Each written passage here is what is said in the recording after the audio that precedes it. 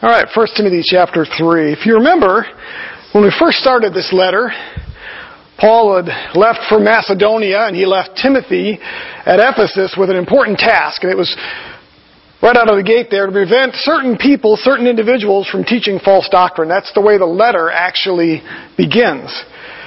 These men were enamored with false myths, Jewish myths, endless genealogies, mere speculations. They were teachers of the law who thought that Christians had to live by all of the ceremonial laws and everything else in the Old Testament in order to gain and keep their salvation. And so right out of the gate, that's what Paul challenges. It was so severe and so concerning that Paul, when he wrote to Titus, who was facing something very similar in Crete, he said that these men needed to be silenced because they were upsetting whole families, teaching things they should not teach for the sake of sordid gain. Now that wasn't the only issue that the Ephesians were facing. We saw this as we went through chapter 2 and even into chapter 3. There was apparently some wrath and dissension, infighting among some of the men in the church. Some of the women were dressing and behaving inappropriately. There was even a problem when it came to teaching and authority in the church where the roles were sort of mixed up. In many respects, you could refer to it as a dysfunctional church. In fact, in the message coming up here, I kind of start that way by saying Ephesus was kind of dysfunctional in many respects. When we get to verses 14 and 15, our passage today of chapter 3, we kind of get to the heart and soul of what Paul was concerned about, why he left Timothy there. It wasn't just about the false teaching. We're just going to read that and then we'll come back. There's just a few short verses. We'll spend some time digesting this. But Paul says in chapter 3, verse 14, I am writing these things to you, hoping to come to you before long. But in case I'm delayed, I write so that you will know how one ought to conduct himself in the household of God, which is the church of the living God, the pillar and support of the truth.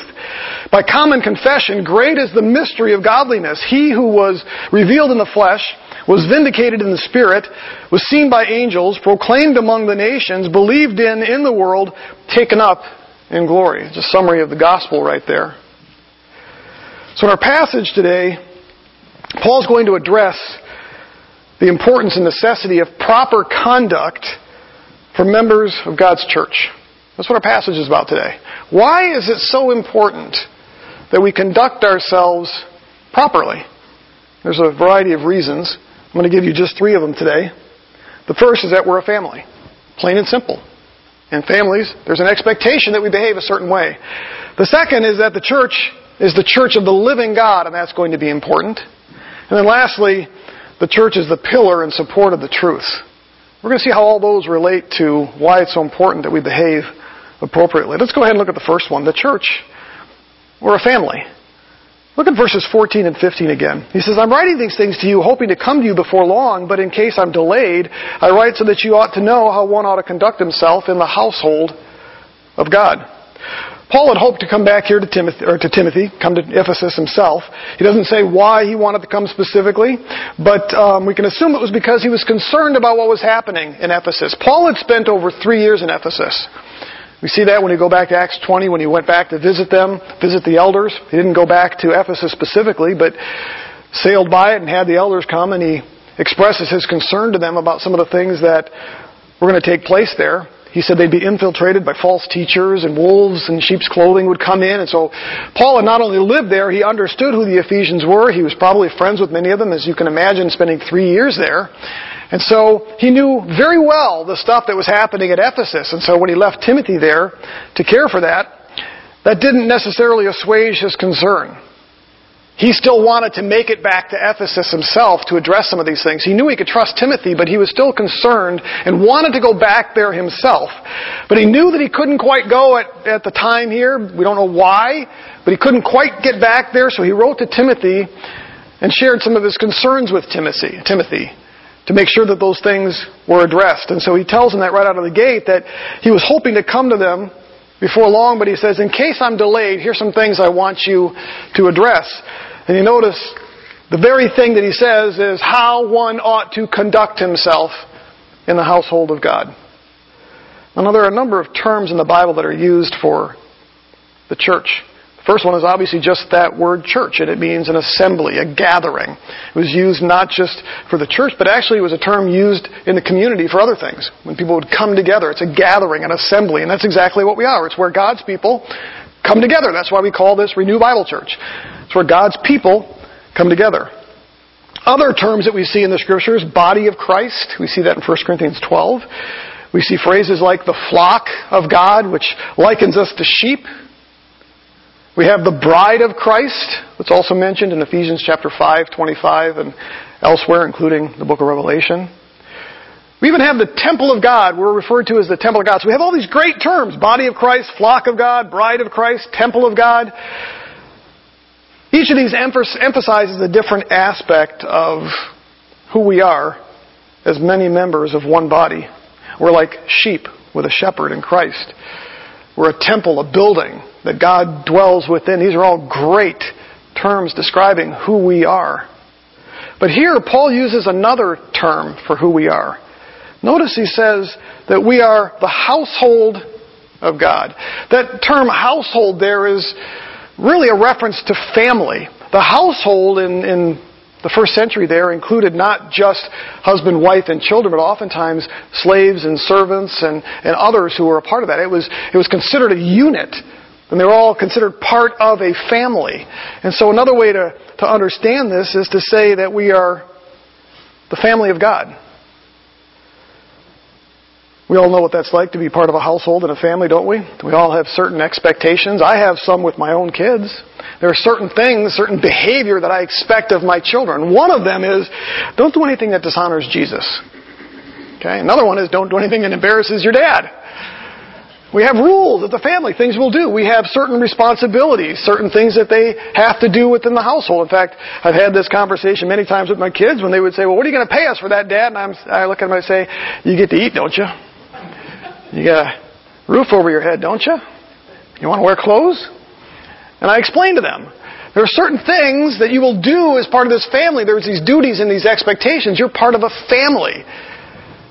And so that's what Paul highlights here. Now, he doesn't define here exactly how one is to behave here.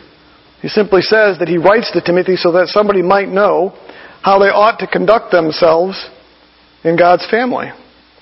We know elsewhere, though, that these things are given to us. I want you to turn to Philippians chapter 1, verse 27.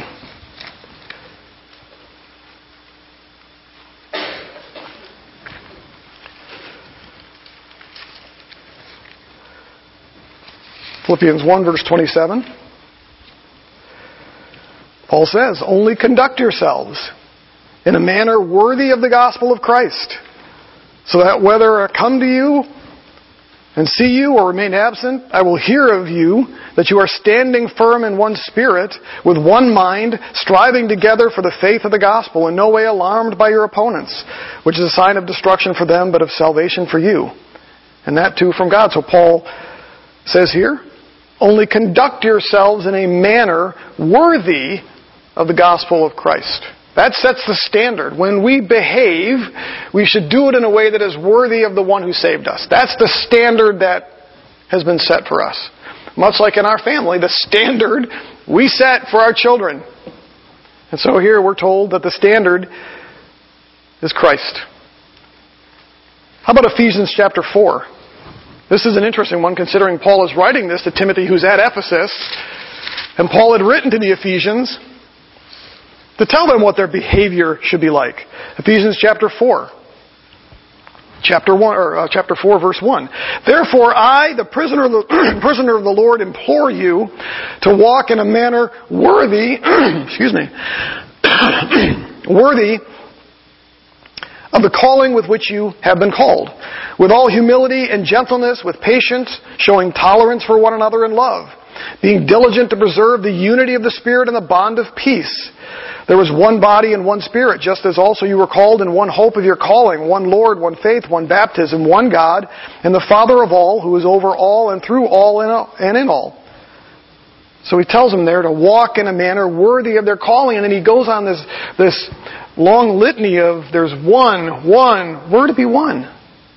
That's the way a family is supposed to operate. Family is supposed to be unified. And so we're called to that. We're called to live in a way that is worthy of Christ. Makes us part of a family. We should work as a unit in many respects.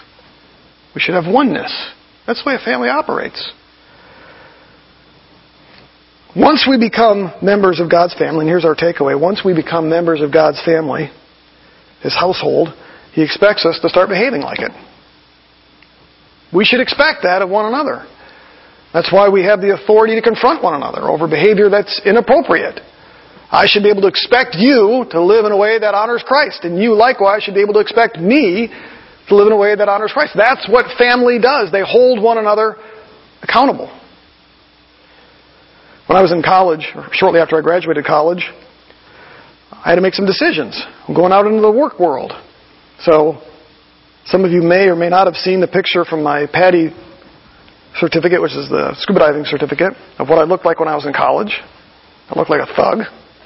Had longer hair, beard. Nothing wrong with that. Just didn't look good on me back then.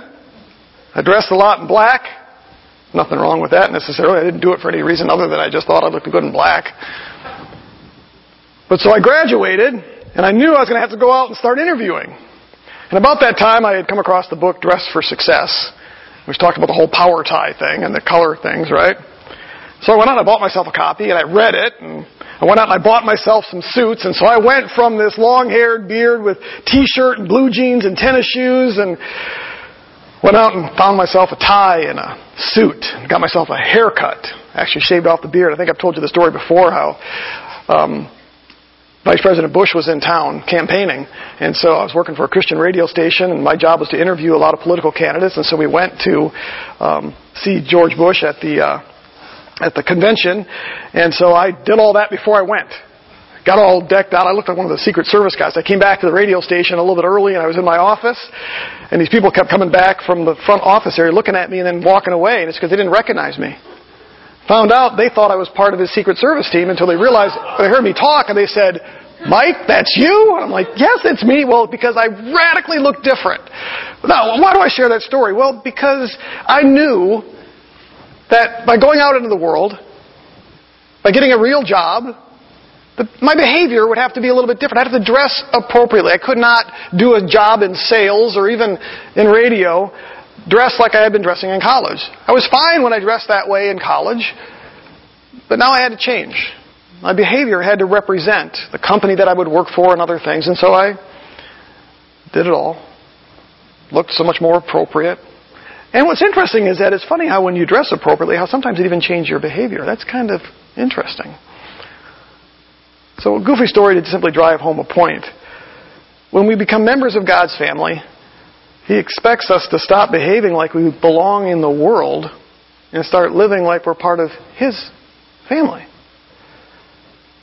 I expect certain things of my kids, and the Lord expects certain things of us, and it has to do with the fact that we're part of a family now. I want you to return to Ephesians chapter 4 again. Ephesians chapter 4. We're going to jump down to verse 17. "So this I say and affirm together with the Lord, that you walk no longer just as the Gentiles also walk, in the futility of their mind, being darkened in their understanding, excluded from the life of God because of the ignorance that is in them, because of the hardness of their heart.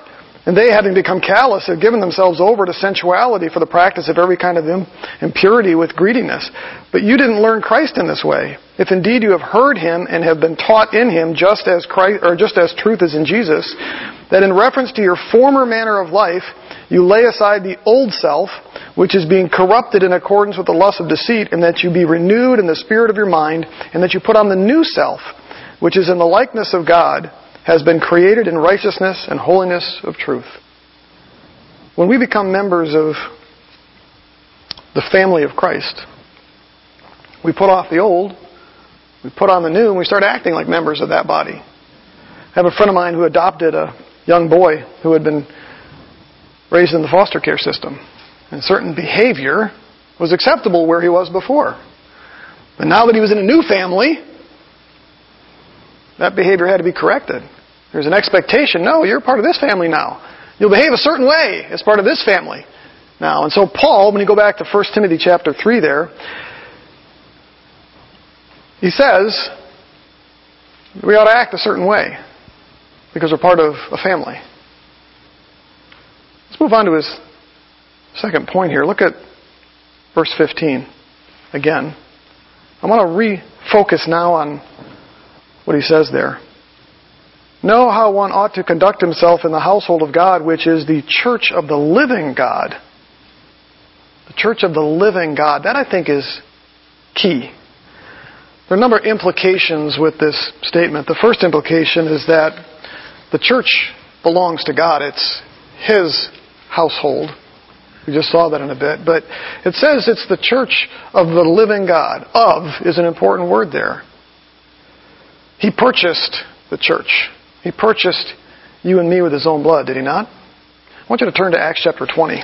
We're going to bounce around a couple of passages here.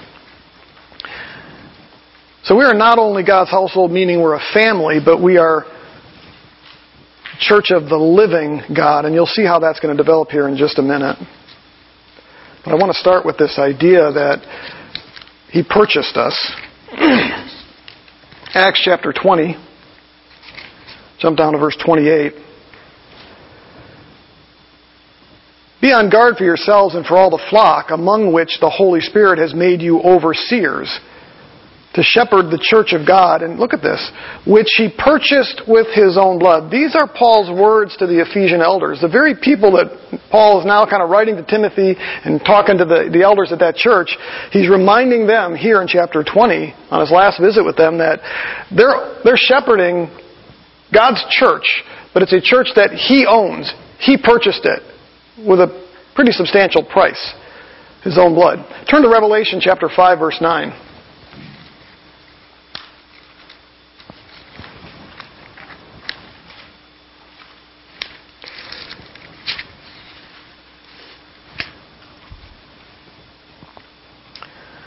We'll start with verse 8. Is that right? When He had taken the book, the 4 living creatures and the 24 elders fell down before the Lamb, each one holding a harp and golden bowls of incense, which are the prayers of the saints. And they sang a new song, saying, Worthy are you to take the book and to break its seals, for you were slain, and look at this, and purchased for God with your blood men from every tribe and tongue and people and nation. You have made them to be a kingdom and priest to our God, and they will reign upon the earth.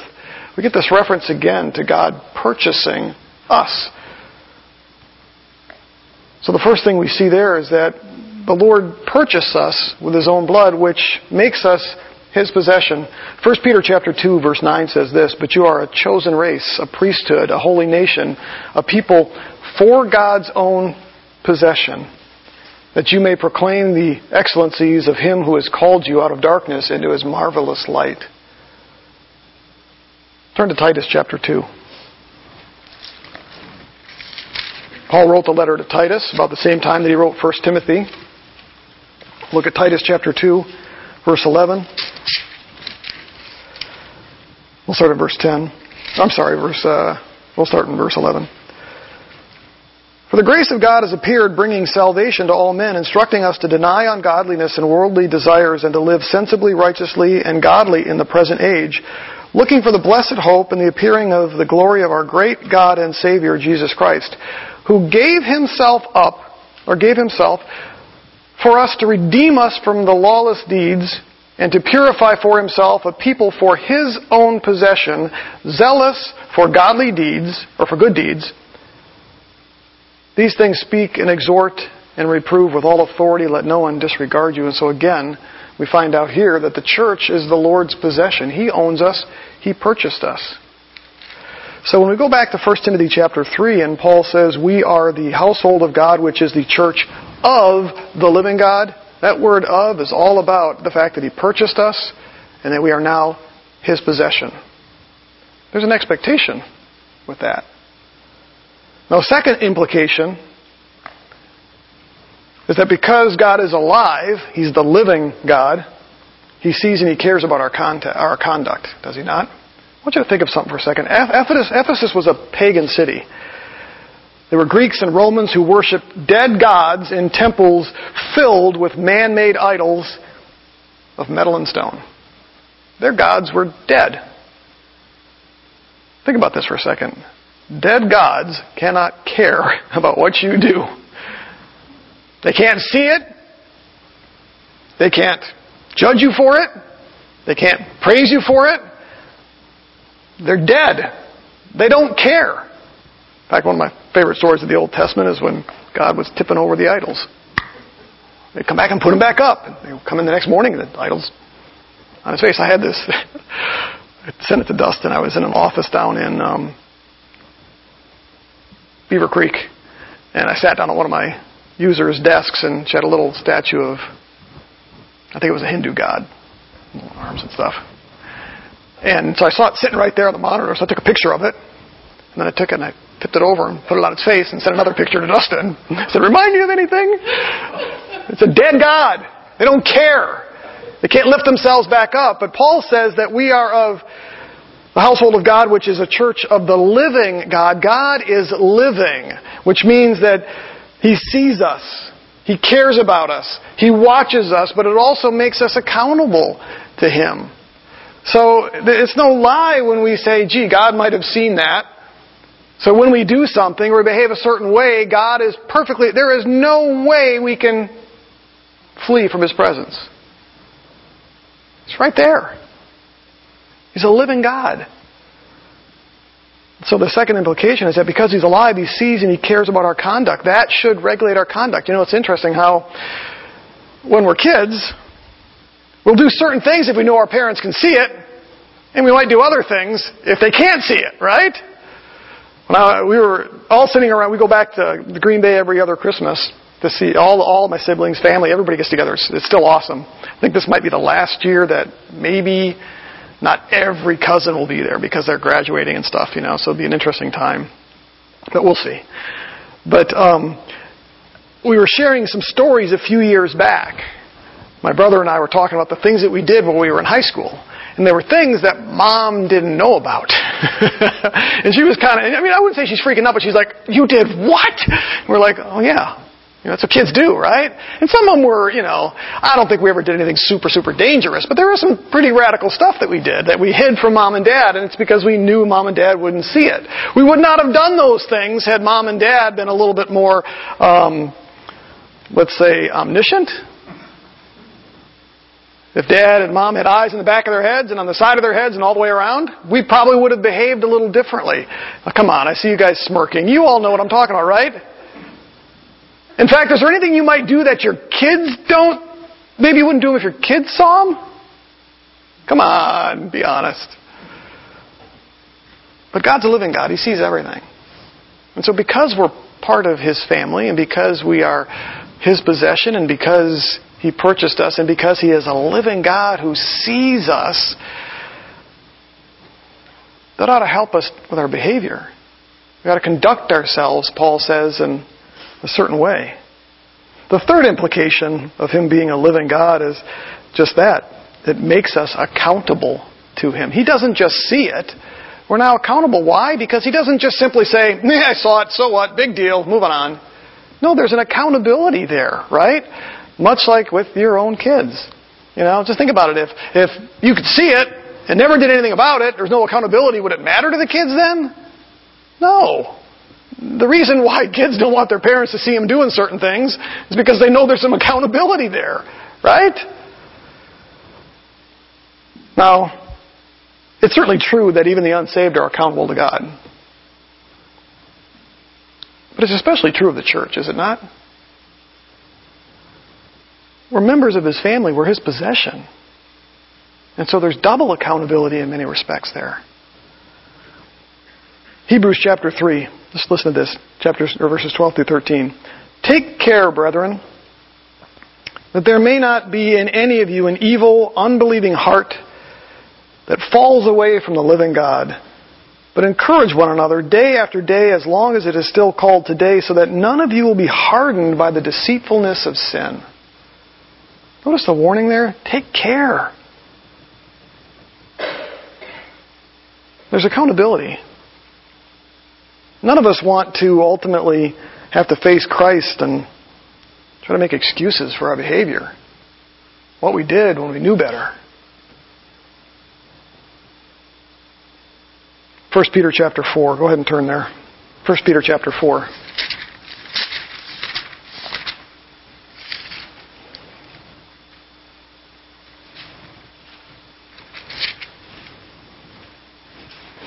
This is a sobering reminder of this. 1 Peter chapter 4, starting in verse 17. For it is time for judgment to begin with all those really nasty people out there, right? Is that what it says? Where does judgment begin? Yeah, for it is time for judgment to begin with the household of God. There's that family again. And if it begins with us first, what will be the outcome for those who do not obey the gospel of God? And if it is difficult that the righteous is saved, what will become of the godless man and the sinner? Therefore, those who suffer according to the will of God shall entrust their souls to a faithful Creator in doing what is right. So it begins with, judgment begins with us. It ends with, so you ought to do what's right. Now, I know that's not a touchy-feely thing, but that's the reality of it, right? Because God is a living God, we're His possession. Because He's a living God, He sees our conduct, good and bad. But lastly, we're accountable to Him. And the really great thing about that is that accountability is sort of two-directional in the sense that when we do wrong, there's consequences. But when we do right, the Lord sees that as well. You know, it's much like our own kids. You know, they should be encouraged to not just not do wrong because, you know, we don't want Dad coming down on us. But it should be, I want to do right. I want to please my dad. I want to please my mom. So there's that two-sided part of it. And that's essentially when we talk about the accountability to God that we have because He sees us. We should be doing things that want to please Him, not just avoiding things that displease Him.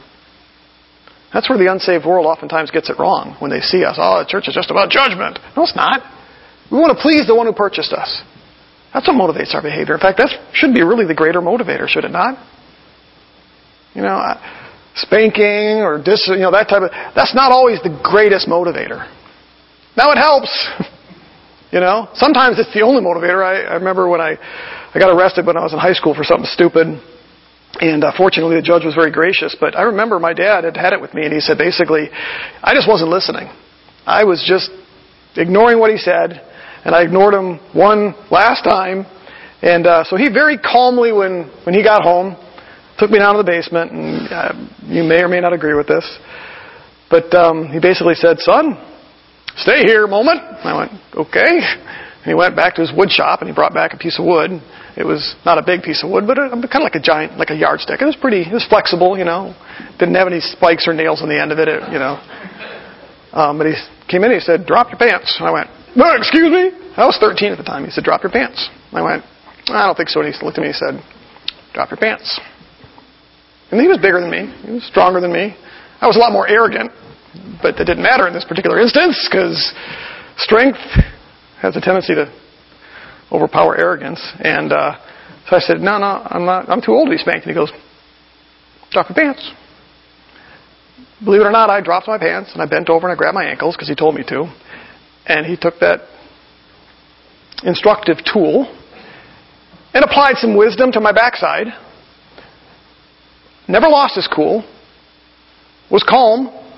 Explained to me what he was doing and why he was doing it. And I think maybe he smacked my bottom 3-4 times. It stung, but I was a man. I could take it. I was more embarrassed than anything else. He said, wait here. Went back to his wood shop, put the wood away. Came back and said, pull your pants up, son. And we went back upstairs. We sat down and we ate. Never chastised me verbally. Never yelled at me. Just very calmly and methodically said, look, I'm your dad. I'm responsible for you. You're not listening. And if this is what it's going to take, then this is what I'm going to do. I tell that story and almost brings tears to my eyes only because that was a huge turning point in my life, because the person I was hanging out with and the person that I got arrested with spent time ultimately himself in jail. His life took a different trajectory than mine did. And to be real honest, it wasn't because I just went, I want to go that direction. No, it's because Dad said, you're not going in that direction. Now again, you may or may not, my dad would spank us occasionally, but never in anger, and that's one of the few times I actually remember getting spanked by him. Probably because I was 13. Thank God he did it. We're accountable because God is a living God. And I remember the time that I had gotten done preaching a sermon. My dad came to seminary for my graduation, and I don't remember where it was after that, but I preached a sermon and came up and he just gave me a huge hug. It's the first time I ever heard him say he was proud of me. And it's not because he just wasn't a very verbal guy, and we knew growing up that he was proud of us kids. We always knew that. You could just tell. But he never said it. And it never bothered me until hugging me and he said, man, I'm proud of you. And it just hit me like, wow, he's never said that. I've never missed it, but boy, was that good to hear. I had a desire. I wanted my dad to be happy and proud with us kids. And that was ultimately, as I grew up, a much better motivator. But, so we're accountable. So, what's our takeaway with all this? If we served a dead God, our behavior wouldn't matter. But we serve a living God, and He cares about us. He loves us. He died for us. He purchased us. He redeemed us. He brought us into His family. He adopted us. And so, part of being a part of His family is that He's a living God and He cares. He sees. Even so much that He's willing to discipline us when necessary. Turn to Hebrews chapter 12. We're going to read a long passage here, but I think it's going to be good for us. It's one you're all familiar with. Hebrews chapter 12.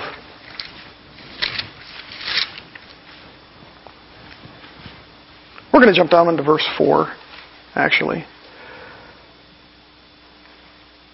He's talking about Christ initially, who endured hostility because of who He was on our behalf. And so Paul then the author of Hebrews goes from there into this. You haven't resisted yet to the point of shedding blood in your striving against sin. Christ did. He said, you haven't.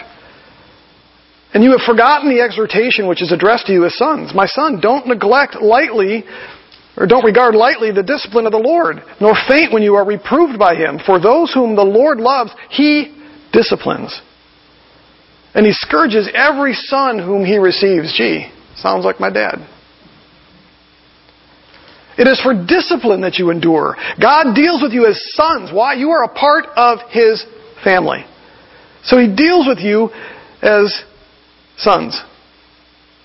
For what son is there whom the Father does not discipline?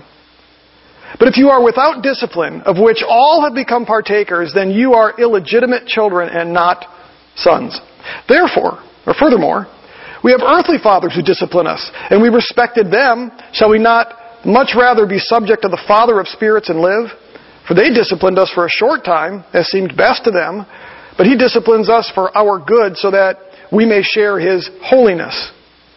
All discipline for the moment seems not to be joyful but sorrowful, yet to those whom have been trained by it afterwards it yields the peaceful fruit of righteousness. I'm going to stop there. We're accountable because He's a living God. And He disciplines us because He loves us. And that term discipline oftentimes just gets a bad rap. It's not just about spanking, metering out punishment at times. It's about training, and that's what that text said. Training! That's what discipline is. And so, the second point from Paul's passage here is that we're not just a part of God's family, but we're a part of a family that is ultimately that of a living God who is alive, loves us, sees us, chastises us when necessary. The third thing we're going to see here in this passage, and we'll finish ultimately up on this, but the third thing is that the church is the pillar and support of the truth. So the church is a family. The church is the possession of a living God. And then lastly, the church is the pillar and support of the truth. And this is, I think, where that behavior that Paul started with, Timothy, I need you to understand how the church is supposed to behave. This is where it all comes together. You may not immediately see the connection, but hold on, we'll get there. Look at verses 15 and 16 again. The very end of verse 15, which is the church of the living God, the pillar and support of the truth. By common confession, great is the mystery of godliness. He who was revealed in the flesh was vindicated in the Spirit, seen by angels, proclaimed among the nations, believed on in the world, taken up in glory. I'm not going to spend a lot of time on those verses or those phrases right there. It's an expression of the gospel. What I want to focus on is that he says that we are, the church, we are the pillar and the support of that very confession that we saw right there in those words. Now, there are two primary debates about this particular passage here, or this verse. The first is whether this should be translated as the church is the pillar and support of the truth, meaning with the definite article, the.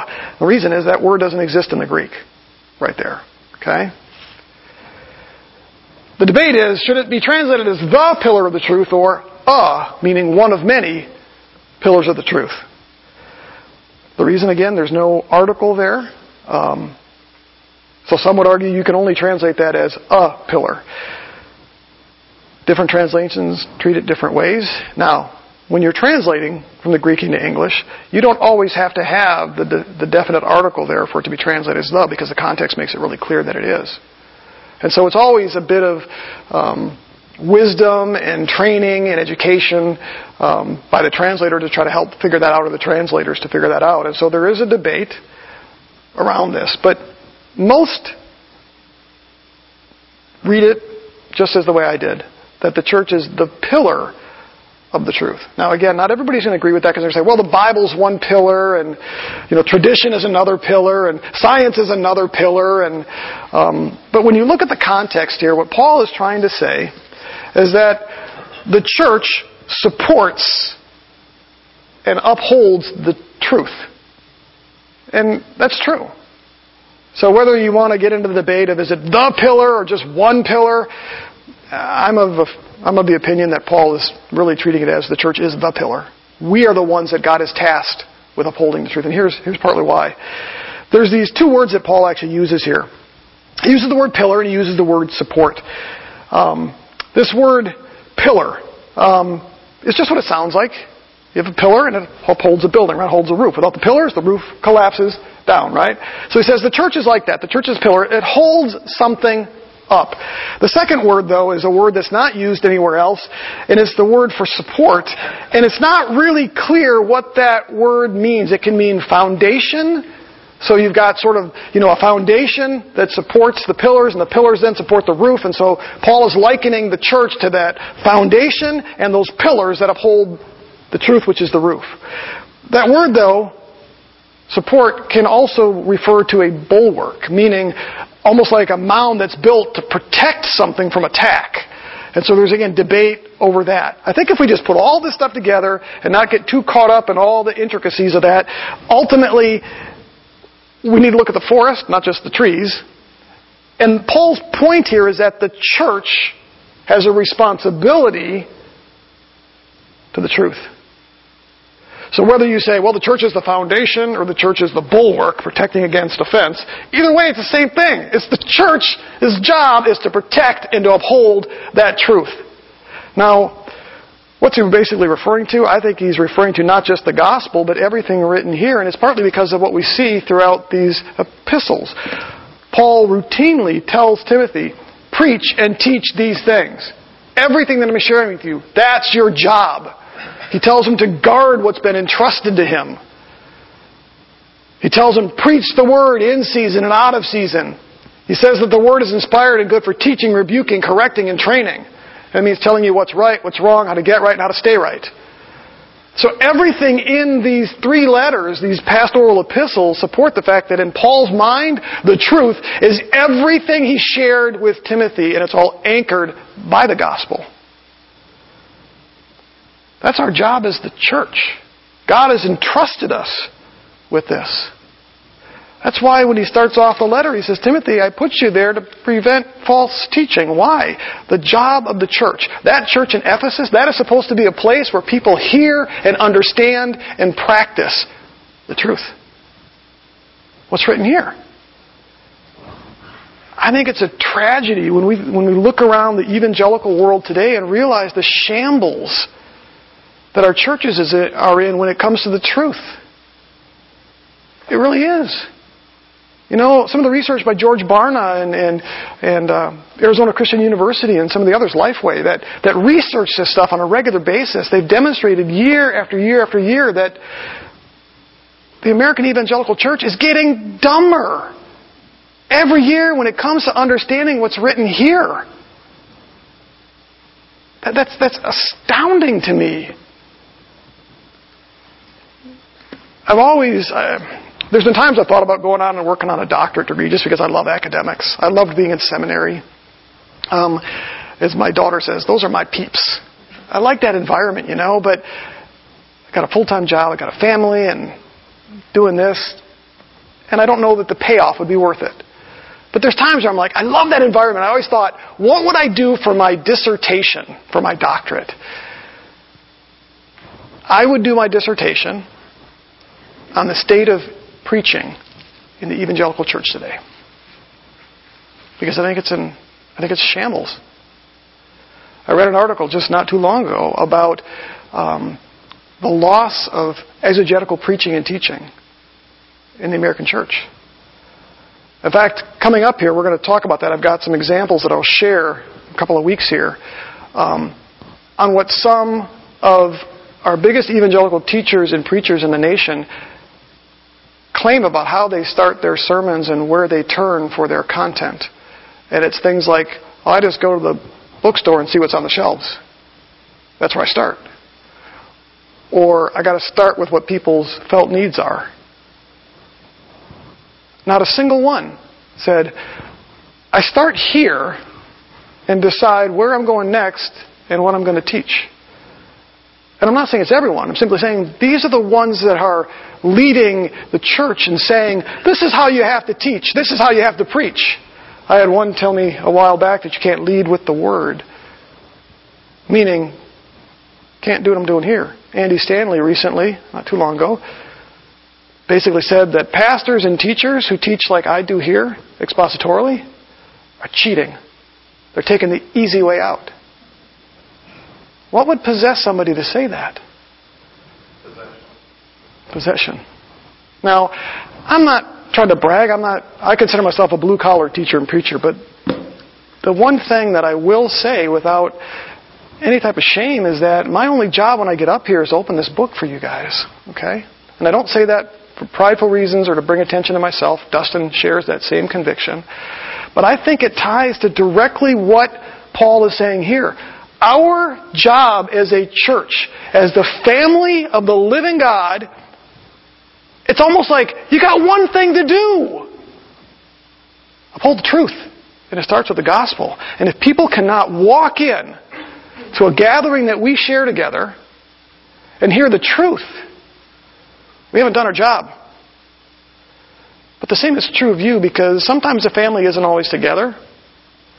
But because you are part of the family of God, you ought to be upholding the truth.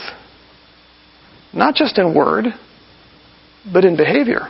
When people see you, what they ought to see is that you love the truth. So when you talk with them, when you behave around them, that's what they ought to see, right? Because we're the pillar and support of the truth. That's what God's done. Now, obviously, it's this, right? It's not our truth. It's not my truth. So, what's written in here ought to be what comes out of our mouth. It ought to be what regulates our behavior. It shouldn't shock people when they go, oh, you're a Christian? Oh, you believe the Bible? Shouldn't shock anybody. Some of Paul's last words to Timothy in this letter come from chapter 6, verse 20. Timothy, guard what has been entrusted to you. What's been entrusted to him? Paul lays that out. Everything I've shared with you. He says, Guard what's been entrusted to you, avoiding worldly and empty chatter, and opposing the arguments of what is falsely called knowledge, which some have professed, and thus gone astray from the truth. One of the things I despise is when some Christians will say, well, doctrine's not all that important. But if doctrine regulates behavior, teaches you how to do right, be right, about God, about how to love Him, how He loves you, if all that's unimportant, then your God is dead. Plain and simple. So what's our takeaway with that? Our behavior, when Paul says, Timothy, I'm writing to you so that you know how people ought to behave as members of God's household. And then he ties it to being a pillar of the truth. That tells us that our behavior is critical in doing that. What happens when we have people who claim the name of Jesus that don't act like Christians? What does that do to their witness? Is anybody going to believe what they say when they can't trust them because of their behavior?